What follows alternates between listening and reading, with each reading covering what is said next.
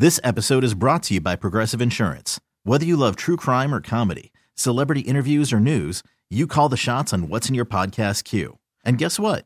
Now you can call them on your auto insurance too with the Name Your Price tool from Progressive. It works just the way it sounds. You tell Progressive how much you want to pay for car insurance, and they'll show you coverage options that fit your budget. Get your quote today at Progressive.com to join the over 28 million drivers who trust Progressive. Progressive Casualty Insurance Company and Affiliates. Price and coverage match limited by state law. I'm Sandra, and I'm just the professional your small business was looking for. But you didn't hire me because you didn't use LinkedIn Jobs. LinkedIn has professionals you can't find anywhere else, including those who aren't actively looking for a new job, but might be open to the perfect role, like me. In a given month, over 70% of LinkedIn users don't visit other leading job sites. So if you're not looking on LinkedIn, you'll miss out on great candidates like Sandra. Start hiring professionals like a professional. Post your free job on linkedin.com/recommend today. Many of us are already planning our New Year's resolutions to work out more in 2023. But let's face it, they rarely stick. Well, Peloton's got a gift for you. Get up to $200 off accessories like non-slip grip dumbbells, cycling shoes, heart rate monitors, and more with the purchase of a Peloton bike, Bike Plus, or Tread. Don't wait. Get this offer before it ends on December 25th. Visit onepeloton.com. All access membership separate. Offer ends December 25th. Cannot be combined with other offers. See additional terms at onepeloton.com. Hey, this is Stephen A. Smith from No Mercy. Festivals, football, flannels. Some say fall is their favorite time of year. And this fall, there are now updated COVID-19 booster shots designed to help protect against COVID-19 variants. If you've had your primary series, schedule an updated COVID-19 booster shot appointment as soon as you're eligible. And don't forget to enjoy the foliage, sponsored by Pfizer and BioNTech. Welcome on in, everybody, to the Porpoise Pod. Tobin here with you as my guy Alejandro Solano works his way back from Los Angeles as the Dolphins lose to the LA Chargers on Sunday Night Football 23-17 in what was dubbed a matchup between Justin Herbert and Tua Tagovailoa. And the statistics in this one, QB v QB, were not very close at all. As the number 6 pick in the 2020 draft, Justin Herbert, he outshined Tua in every way basically today. He was 39-51, 367 yards and a touchdown. He was masterful in what was basically a clinch and drive at the end where they get a field goal to put him up 2 scores.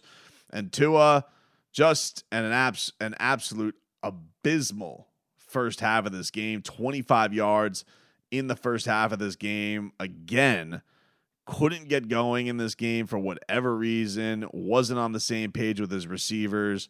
I don't know. Just looked unrecognizable from the guy that we had seen that had skyrocketed up the MVP odds, that is leading the league in Pro Bowl voting, that is, led the league in quarterback rating and QBR and all of these statistical categories since he had come back from the concussion. And this one definitely bites. This one hurts because this is 2 weeks in a row where the Dolphins have had a big narrative bowl going into it. Before it was the 49ers and all the former 49ers jawing back and forth in social media and Mike McDaniel versus Shanahan. This one was as simple a storyline as it gets. They even flexed this one into Sunday Night Football. They took out Patrick Mahomes against Russell Wilson, 2 established stars, to put in 2 young guns with an easy storyline going back and forth where the script had been flipped a little bit on both of them between Justin Herbert dealing with all the injuries this year, his ribs being banged up, his receivers being gone, people not thinking they're living up to expectations. And Tua, on the flip side of it, the guy who everybody thought was a generational mistake, that the Dolphins are never going to forget passing up on Justin Herbert. He was coming into this game, a little slip up last week, but has mostly been just absolutely outstanding, has been a leader, has a coach supporting him, all that type of stuff. And now he has a lot of soul searching to do after a couple of stinkers from Uno for the Miami Dolphins. After the game, he called the performance put forth by the team and himself unacceptable. I would agree. They had him and Mike McDaniel both talked a little bit about the communication from the receivers, that there wasn't necessarily everybody on the same page and things like that. I find that to be unbelievably frustrating. First of all, for a couple of reasons. One, you guys, it would feel to me naturally like the communication should only get better throughout the season. I don't know why all of a sudden now the communication is an issue. I don't know if that has to do with guys being banged up and they're just short and stuff. We know that Jalen Waddle has been dealing with some lower body injuries. He's dealt with the groin. He's dealt with the fibula, all that type of stuff. But, then you look across to him and you see Tyreek Hill out there, and he's very clearly playing on one good leg. And he's burning folks. He's coming up with incredible plays. The fumble Reekski where, the ball gets batted to him and Tyreek Hill, the cheetah, just goes to the house and, gets the Dolphins right back in the game, hopefully as a spark. And then even when things were looking real bleak and the Dolphins could get in 3rd down, 3rd and 5 from their own 40, 60-yard touchdown, easy score for Tyreek Hill. So, I get it, man. Everybody is banged up. Josh Allen's dealing with an elbow. Justin Herbert's dealt with ribs. The 49ers lost their quarterback. Everybody is dealing with something right now. Nobody wants to hear it. You're not going to sit here belly aching like the Bills fans did in week 3 and think anybody's going to be sorry for you. You're just not. So I find that frustrating for that reason. And then also, geez, you guys were out on the West Coast. You stayed out there. And then all we heard in the lead up was, this is going to be great for us. We're going to bond. We're going to be, tighter than ever. And all right, well, it doesn't seem like it. It seems like you guys were all out on the West Coast like a bunch of fat cats partying it up with celebs. Like, that's what it looked like. I don't know if that's what happened. I'm just telling you, it did not look like a team that was more cohesive than ever. And that's what we were told it was going to be, that this was going to be a team that was going to put forth just this unbelievable effort. Oh, we already are more kumbaya than any other team. And now we've been out on the West Coast together. Tua, he's giving surfing lessons to Tyreek Hill. It's just going to be a beautiful thing. Mwah. And the only guy that really seemed to be liking being out on the West Coast was Jalen Phillips, which, by the way, was unbelievably cool for him. Grew up a Chargers fan. Had his homecoming there to L.A. where, I know Canes fans, we saw what a tremendous prospect he turned himself into. But after nearly walking away from football while with UCLA, had to be unbelievably cool for him. He looks just like such a demon. You want to talk about a guy that just looks like a lion going after gazelles when he goes after the QB. He's playing absolutely dynamite right now. And not only that, feels like he's actually even hit another level since the addition of Bradley Chubb. So shout out to Jalen Phillips. He really looks great. And he got screwed, unbelievably screwed today with a sack taken from that damn passing, roughing the passer. I don't even know anymore, dude. What are we doing in football? Football has this, we love it so much, right? We love this sport so much, but the things that it has the ability to ruin with, with whether it be the catch or pass interference or roughing the passer, it's just ridiculous. Jalen Phillips comes out after the game. He says, regardless of the outcome of the game, if I'm going to be fined $15,000 for roughing the passer, then there needs to be some accountability and a review of what constitutes that penalty. I'm with you. I don't know what the ref's supposed to do, because obviously the ref is supposed to throw the flag for the benefit of the doubt, but I don't understand why they can't do something almost like the NBA does with flagrants. If we're gonna just make it's such a crucial thing. I know the Chargers ended up punting on this drive, but first of all, pass rushers, sacks are a very, very important statistic for guys to get paid. So I think for players, it's an important thing to kind of get squared away about what actually counts. And they're big momentum swings. Look, even if they ended up punting, the field position could have been a lot worse. It's a game. This is a one-score game. It's a one-score game, and it can absolutely swing the balance. So I don't know if the officials need to come up with some kind of review plan where you can go back and you say, oh, that's roughing the passer, or no, that's not. And maybe this is one of those things where you have to watch it in full speed, because I think almost on these things, everything is going to look worse in slow motion. But in the moment, you're just like, man, that's an outstanding play. What a balls play from Jaelan Phillips. And to have it taken away from that, what do we do? Like, it feels like you're taking away the spirit of the game. What do we do? What are we doing when you call a penalty like that? You're rewarding the Chargers for that. It doesn't sit right with me, man. It doesn't sit right with me that becomes a thing. So, keep that in mind. As far as the defense was concerned, I really can't get on them too bad about today's performance. I know some people are mad at Josh Boyer. He's, becoming as predictable as it gets when it comes to what coverages teams are going to be facing. I think if you're going to be more concerned about anything, it's Xavier Howard, because he looks really washed out there. I know, and we know he's dealing with stuff. He's been dealing with stuff basically since the beginning of the season.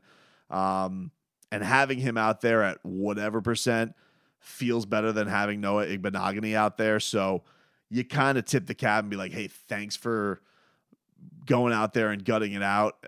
But yeah, he does not look like, a guy who's really been the Dolphins' best player over the last 5 years. He's been their MVP multiple times. He's earned various big-time contracts from the Dolphins, even with all the drama and dispute. But this year, he has not looked elite. He has not looked elite at all. You think it's kind of affected some of his ball skills at times. It's been tough. Even some of his judgment on the games at times. He has not looked like the same guy. On the same point of that, though, you have had two young studs really step up in Jaelan Phillips, who's looked great, and then Christian Wilkins he just looks like a rising star in this league. He's all over the place. He's in every play. He's super athletic for the position that he plays. And it's funny. I was, saw him at like the Tyreek Hill Family Foundation, and just like, you don't think he's like the most menacing looking guy, even though, he has all the dirty tricks to get under opponent's skin, but he just looks like, for a 300-pounder, very athletic looking. And you can just see the way he's just running around the ball. He is in such great shape for that position, and is also just still a menace. Him and Zach Sealer, just really, really impressive guys. I just didn't think the defense had a shot. I don't know how many people could get mad at the defense today for these drives when the offense just shoots you in the foot. You have no chance. If you're going to go out there, you're going to go 3 and out on every drive, and you're going to get outpossessed in back-to-back games, basically on this huge clip. Like, what was today? Once again, the Dolphins basically only had the ball for a third of the game, and your opponent has it for 40 minutes, and you have it for 20 minutes. I don't understand how you're, for Dolphin fans who are going to get mad at the, going to get mad at the defense for going out there. And, for me, I was just like, that's on the offense more than anything else. And they still sacked Justin Herbert 4 times, should have been 5 times. So I thought the pass rush looked pretty good today, and the kind of things they were bringing. You got to give the tip of the cap to Justin Herbert. He was dicing them up. Him and Keenan Allen, just tremendous chemistry. Some of the throws that Justin Herbert was making on that final drive were delightful. I did think that the fumble was going to happen. I really was like, oh, please, I was praying to the football gods in my booth, please. And at a sports bar, I was at a Keg South in Kendall with a bunch of Dolphin fans. And when that fumble happened, I thought the game was changing. I thought the Dolphins got the ball back. I was so excited. I also thought they got the onside kick, but I was more lied to, I feel like, by all the Dolphins players pointing in the other direction in that one than I was with the fumble. False hopes. They really got me out there. Hey, listen, crazy plays today. Crazy plays between Tyreek Hill returning that fumble, all the distance that he did today with a 57-yard fumble recovery and then a 60-yard touchdown pass. The Cheetah was great, man. The Cheetah was great. Tua was not. Is Mike McDaniel getting figured out? That's certainly something that they're going to have to figure out. What is the adjustment? Putting this on communication. all right, Mike McDaniel's not the type of guy. Here's the thing. Mike almost can't be too openly critical of Tua because it's always been such an, to this point, an overblown story, the relationship between Tua and Mike McDaniel, that like now you can't go any direction with it but up. But his quarterback hasn't been good enough the last couple of games. He hasn't been, and I say this as somebody who's a huge Tua homer, and I love Tua, and I love the way he carries himself, and he is the easiest dude to root for. But the guy, the last 2 weeks, hasn't even been close to good enough to being a contending quarterback, and it does feel like a lot of this is on him. This is, I would say, it definitely felt more to me like this was a game where people weren't on the same page. The last game against the 49ers felt more like, man, he was just missing a lot of stuff high. This one to me just felt like he almost was second guessing himself a lot. They were taking away some of his stuff, and he didn't really know how to counterpunch with that. We saw him run a lot more this game.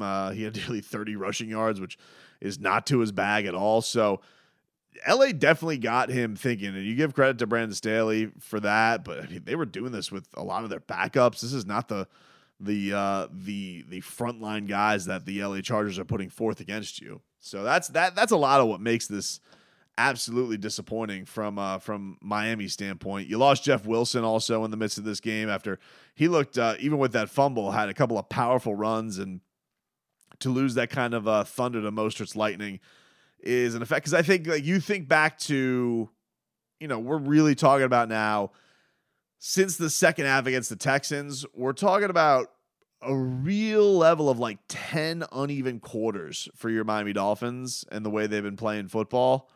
And you think back to that Browns game where they played as perfect a game as you could play, balanced, got everything from your defense. The offense was dispersed throughout the whole thing. And, to where they are now, they have a lot of soul searching to do coming into this game against the Buffalo Bills, where you guessed it, of course, it's going to snow coming up on Saturday. And Buffalo, despite some close calls, despite not looking as pretty, like every Dolphin is thinking to themselves going into this one that if they do lose this game to Buffalo, this is going to be same old Dolphins. Like no matter, you could change the faces, you could change the places, you could change the time, whatever. You're going to have all those feelings of, here we go, got our hopes up for nothing. So it's not even just a level of they got to win for to erase a lot of this thing in the last couple weeks, but I think people need to see this Dolphins team have just a more consistent performance. This cannot be a team that poops the bed coming out of the gate like they had the last 2 weeks. That cannot happen. That cannot happen.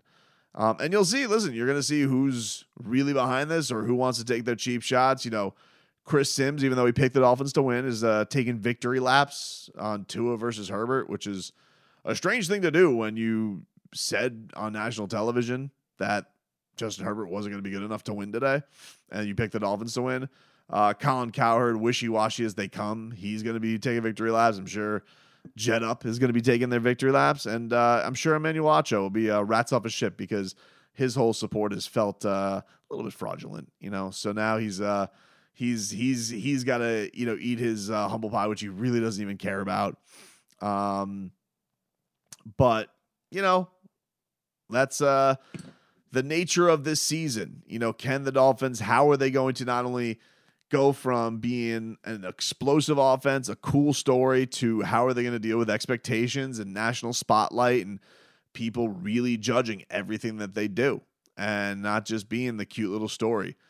This is going to be the week to show what they can do, because if you can get this win this week, though at a tall task in a what seems like it's going to be a bitter cold in Buffalo, if you can get this one, it'll erase a lot of the feelings. If you don't, then you're talking about needing a real run at the end of the season to make any of this feel like it was worth anything early on in the year. So that's our Porpoise Pod, everybody. We'll be back with Solana. We'll be reunited both on the East Coast this week and not as busy as we were this week. And thanks for checking us out, everybody. This episode is brought to you by Progressive Insurance. Whether you love true crime or comedy, celebrity interviews or news, you call the shots on what's in your podcast queue. And guess what?